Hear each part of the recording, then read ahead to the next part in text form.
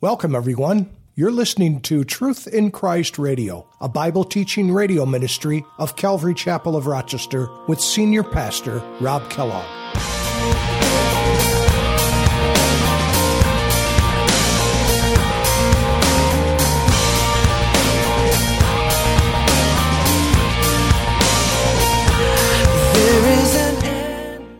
They couldn't handle the magnificence of God. And what we're going to read here in Exodus chapter 19 is really wonderful. We're going to pick up in verse 16, and I just love that they were afraid of him. You know, one thing I think that we've lost in the church today is we've lost the fear of God. And I'm not just talking about the awe and the reverence of God. That's very important. That's huge. But we've also lost our fear of God. Now, as Christians, we don't need to fear God that he's going to do something to us because we know that the judgment was put on Christ once and for all. It's done. Right? That's what he said on the cross. Tetelestai, it is finished. The debt has been paid in full, and it is.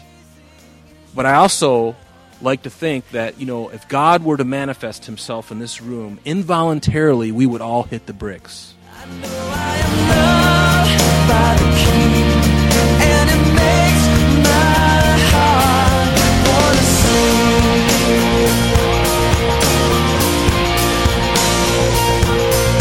I will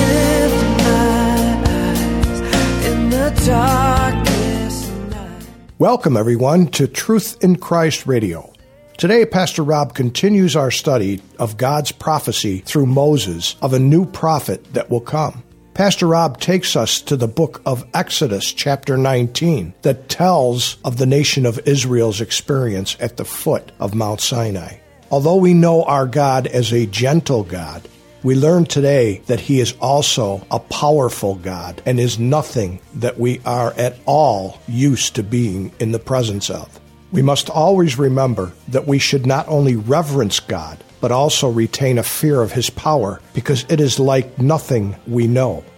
Let's join Pastor Rob as he continues our study. The God of Abraham, Isaac, and Jacob, the God of our fathers, glorified his servant Jesus, whom you delivered up and denied in the presence of Pilate, when he was determined to let him go. Verse 14, but you deny the Holy One and the just, and you ask for a murderer to be granted to you. In other words, Barabbas.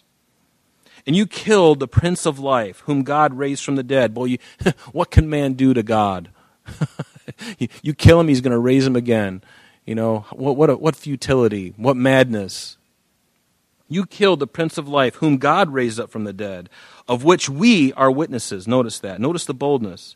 And his name, through faith in his name, has made this man strong, whom you see and know. Yes, the faith which comes through him has given him this perfect soundness in the presence of you all. Verse 17, yet now, brethren, I know that you did it in ignorance, as did also your rulers. But those things which God foretold by the mouth of his prophets, that the Christ would suffer, he has thus fulfilled. And here's the message. Repent, therefore, and be converted, that your sins may be blotted out, so that times of refreshing may come from the presence of the Lord, and that he may send Jesus Christ, who was preached to you before, whom heaven must receive until the times of the restoration of all things, which God has spoken by the mouth of all his holy prophets since the world began. Now here it is, verse 22. For Moses truly said to the fathers, notice, Peter is speaking about the passage we're looking at tonight. He says, the Lord your God will raise up for you a prophet like me. Notice capital P. From you, from your brethren, him you shall hear in all things, whatever he says to you. And it shall be that every soul who will not hear that prophet shall be utterly destroyed from among the people. And so Peter accurately takes that prophecy that we just read in Deuteronomy 18, verse 5, and he says, the one who this was Jesus, the Prince of Life, whom you killed. That is the prophet. He's more than just the Son of God. He is all those things, but he's also the prophet that was to come. Listen to him. Isn't that what God the Father said on the Mount of Transfiguration when Peter was running his mouth, which is what I would have done?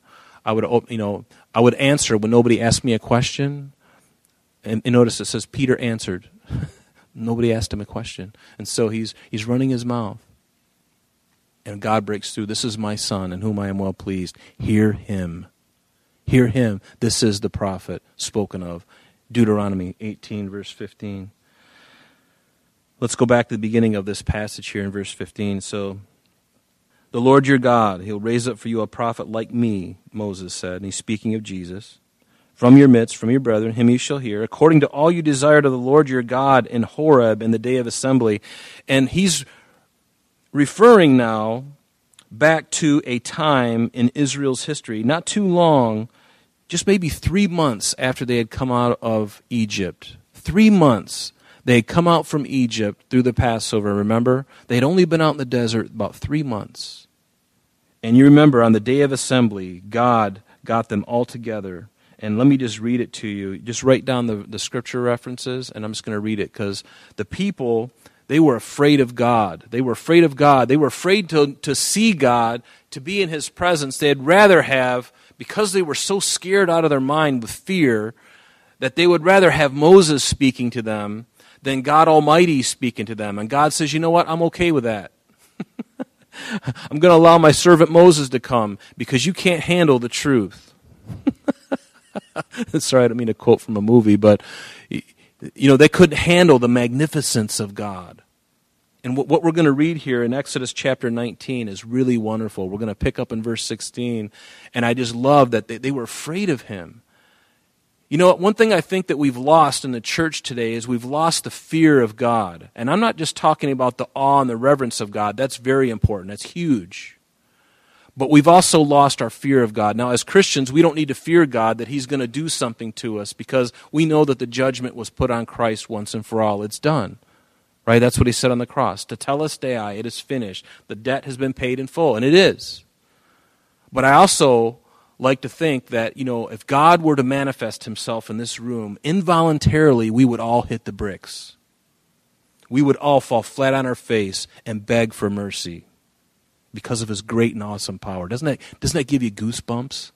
It does me, because that's who he is. He's great and wonderful and powerful, more than anything or anyone, and he stands at everything stands at his attention. Involuntarily even. Every knee will bow, every tongue will confess to the glory of God that Jesus Christ is the Son of God. And I just love that about God, that if he were to show up here, the Bible study would be over. For me, anyway, for us. It would be a worship service. I'd be inhaling dust from this carpet. My face would be so close to it. And so would yours. But we do it out of love and adoration. Because, see, we've never been in the presence of someone so great, so wonderful. I like to get carried away with those thoughts. Because when you think about a great king, when you think about the most powerful man in the world, maybe just as comparison, most people, when they stand before President Trump or whoever the president is, there's a great awe and respect. And they're like, they're looking to get their phone. They want to get a selfie with him. They're looking for something to write on, permanent marker, right on my shirt, right on my jacket, my hat, right on my face. I don't care. Just I want to get a piece of this to go home and show my friends. And, oh, wow, he did that. The president. And I think about the one who made the president. The president is nothing in the sight of God. All the presidents combined of all the countries, all the great men of the world are nothing compared to him. They are just flesh. They're dust. Gone. Isn't that what's going to happen in Revelation 19, verse 11? That's what's going to happen. All the governments of the world, gone. There will be one standing in Jerusalem. Thank you very much. I'm so looking forward to that day. What a great king. What an awesome God. Awesome in power and strength. Can anyone contend with him? Can anyone exalt against him? To your own peril. Stand before this, or kneel, or fall prostrate before this holy God, and pray for your next breath. How awesome and great he is. But they were afraid of God. So what does it say? Exodus chapter 19, let me just read it to you, beginning in verse 16.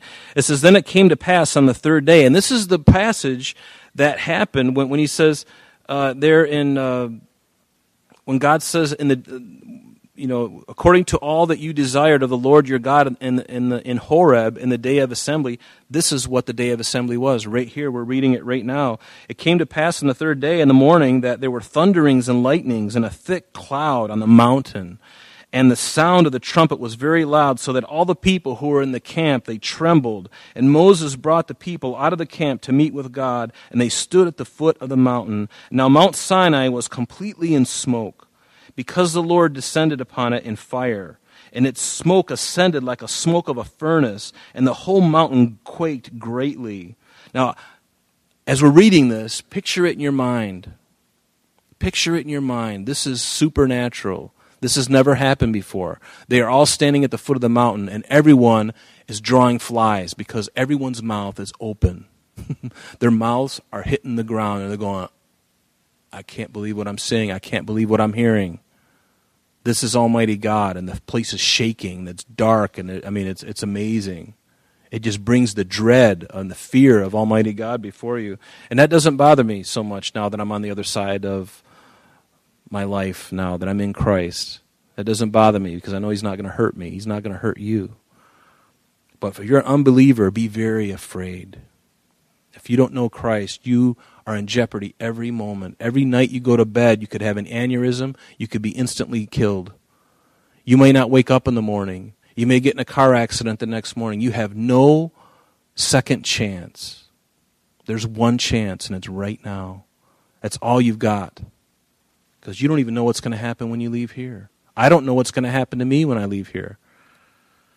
How important is it for you to receive Jesus Christ as your Lord and Savior? It's the most important thing you'll ever do. But they stood at the foot of the mountain. Verse 18, now Mount Sinai was completely in smoke because the Lord descended upon it in fire. Its smoke ascended like the smoke of a furnace, and the whole mountain quaked greatly. And when the blast of the trumpet sounded long and became louder and louder, Moses spoke, and God answered him by voice. And then the Lord came down upon Mount Sinai at the top of the mountain, and the Lord called Moses to the top of the mountain. And Moses went up, and the Lord said to Moses, now go down and warn the people, lest they break through to gaze at the Lord, and many of them perish. Also let the priests who come near the Lord consecrate themselves. Get your act together, guys. That's what he's saying. Get your act together because you're going to meet God. Don't just put on your finest suit. You put on the very best. And you better have a clean heart. Consecrate yourself. Set yourself apart. I love that.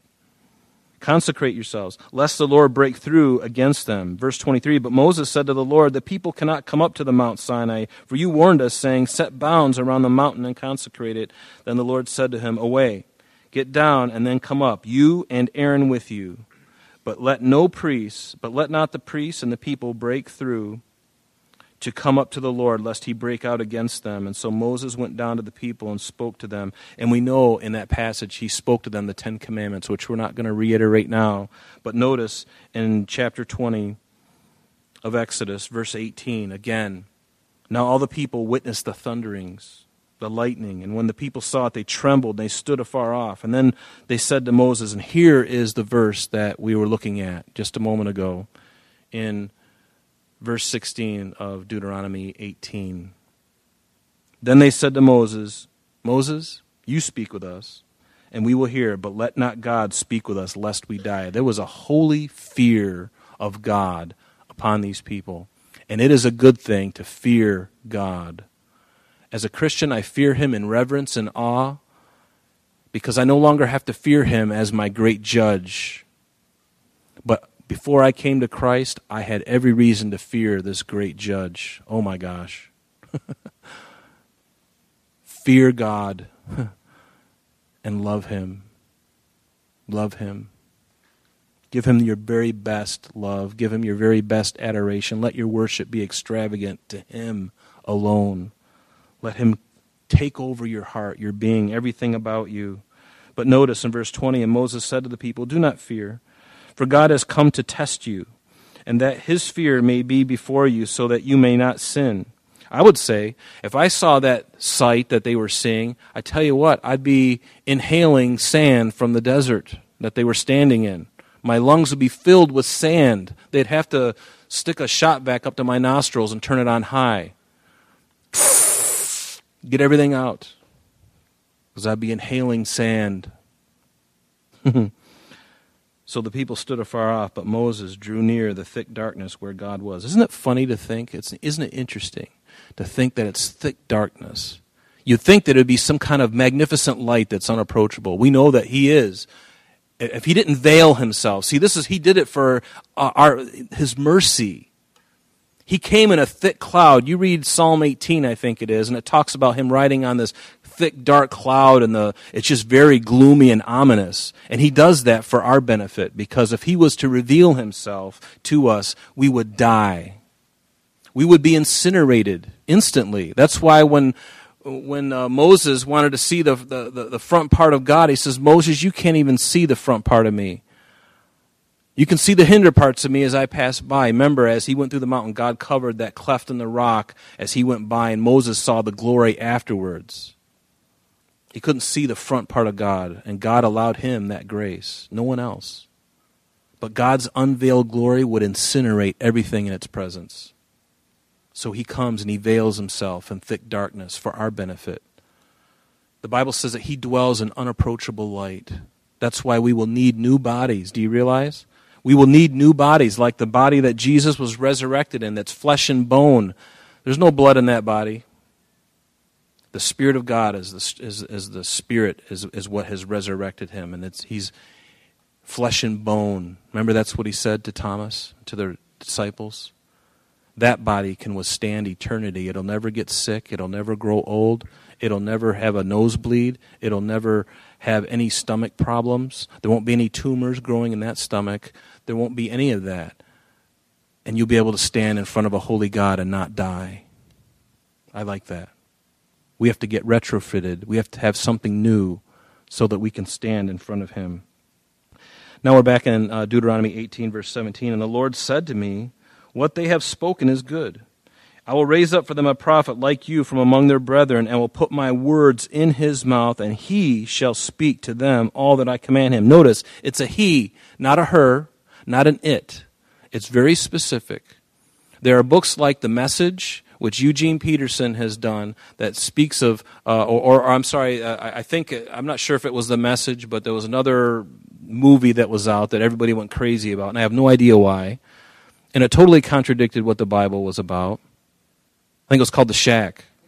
And they purported to make God look like a woman. Now, I have nothing against women. I married a woman. She's wonderful. She's better than I am. I'll be honest with you. But God is a man.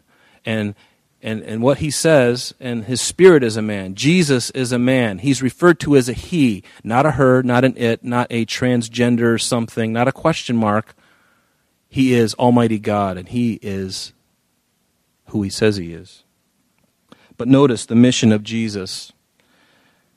In Isaiah chapter 61, remember, he said, I'll put my words in his mouth. He shall speak all that I command him. Well, if you look at Isaiah chapter 61, just write it down for now. But this is the mission, at least part of the mission, if not the mission of Jesus Christ. It says, the Spirit of God, the Spirit of the Lord is upon me, because the Lord has anointed me to preach good tidings to the poor. Notice, he sent me to heal the brokenhearted. There's something that Jesus did.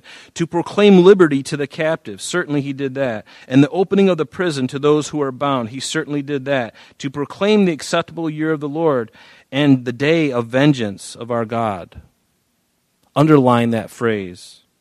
Well, verse 2, because we're going to compare it with something that is spoken of in the Gospels where Jesus spoke in Capernaum, and it's going to kind of blow your mind to find out what happened there. But notice, to proclaim the acceptable year of the Lord, we're still in Isaiah 61, and the day of vengeance of our God. And the day of vengeance of our God. Remember that phrase. And also to comfort all who mourn, to console those who mourn in Zion, to give them beauty for ashes, the oil of joy for mourning, the garment of praise for the spirit of heaviness, that they might be called trees of righteousness, the planting of the Lord, that he might be glorified. Now, we're going to go to Luke's Gospel, chapter 4. Again, write this down, verse 16. I'm going to read something to you, and notice where Jesus stops. He quotes this chapter in Isaiah 61, but notice where he stops. It says, so he, Jesus, came to Nazareth, where he had been brought up, and as his custom was, he went into the synagogue on the Sabbath day, and he stood up to read. And he was handed the book of the prophet Isaiah. And when he had opened the book, he found in the place where it was written, the Spirit of the Lord is upon me. We just read it. Because he has anointed me to preach the gospel to the poor. He has sent me to heal the brokenhearted, to proclaim liberty to the captives, recover sight to the blind, to set at liberty those who are oppressed, to proclaim the acceptable year of the Lord. And then he closed the book. What's missing? If you look back in Isaiah chapter 61, what's missing is the second half of verse 2. And the day of vengeance of our God. And everything below that he didn't mention. Why is that?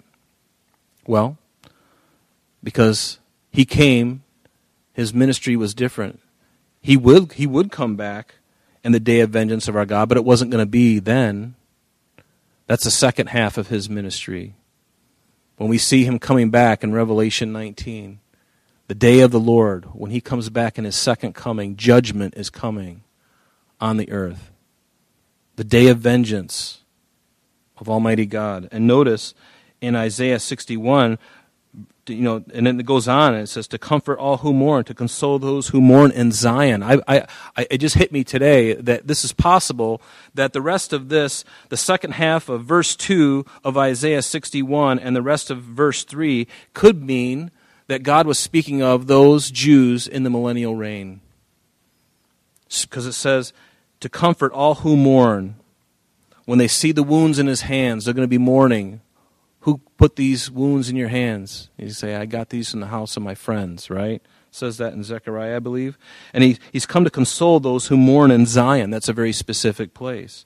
To give them beauty for ashes. Think of all the Jews have been through. And now finally, the Antichrist, the beast and the false prophet are now cast into this lake of fire.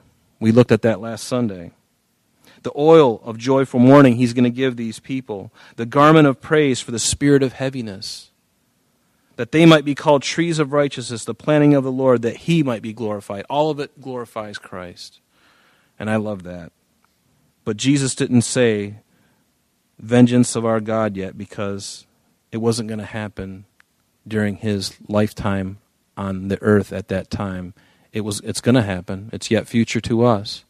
We read about it. The beginning of it, at the very least, could start in the tribulation period, but it's going to come to summation. It's going to come to fruition. It's going to come to the end when he comes down in the second coming to the earth, to a rebuilt temple that he is going to build in Jerusalem. And you can read about it in Zechariah 12, 13, and 14, I think. But Jesus said in John chapter 5, speaking of this prophet that we're looking at in verse 17, I'll put my words in his mouth, and he shall speak to them all that I command him. All that I command him. Jesus in John chapter 5, beginning in verse 19, I'm not going to read the whole passage, but the passage I'm looking at is 16 through 23, but just for the sake of time, we're going to pick up in verse 19. It says, Jesus answered and said to them, notice this, most assuredly I say to you, the Son can do nothing of himself, but what he sees the Father do. For whatever he does, the Son also does in like manner. There's a dependency there, isn't there? There's a willingness to submit, even though he's equal with God the Father and God the Spirit. God the Son purposely submits himself to God the Father. It's a willing submission. And he doesn't do anything unless God the Father says it or does it, and then he does it. But until then, he doesn't. He doesn't. In John chapter 8, you just write these down if you would. John chapter 8, beginning in verse 28, it says this. Jesus said to them, when you lift up the Son of Man, then you will know that I am he. Literally, you'll know that I am. Unfortunately, that's all the time we have for today. But please join us next time as Pastor Rob continues our study in the book of Deuteronomy. Calvary Chapel of Rochester is located at 2503 Browncroft Boulevard, Rochester, New York, 14625. You can reach us at our church office between 9 a.m. and 4 p.m. Monday through Friday at area code 585-586-3140. If you would like to have an audio CD of today's message mailed to you in its unedited form, simply mention today's date when contacting our church office. And that number again is 585-586-3140. You can also contact us via the web by logging on to www.ccrc.org. www.calvaryrochester.com. There you will be able to access a number of useful things such as information concerning our beliefs, ministry and contact information, our location and service times, and much more. You can even download the radio and sanctuary messages in MP3 format free of charge from the resources link. To listen to Calvary Chapel of Rochester Sanctuary messages or Truth in Christ Radio on your mobile device, just subscribe to both through Google Play or Apple Podcast. We are so glad that you could join us today, and if there is any way that we could bless you in your walk with Jesus Christ, please don't hesitate to call our church office. Remember, Jesus said, "I am the way, the truth, and the life, and for this cause I have come into the world, that I should bear witness unto the truth. Everyone who is of the truth hears my voice." May God bless you in abundance today as you walk with Him. And until next time, this has been Truth in Christ.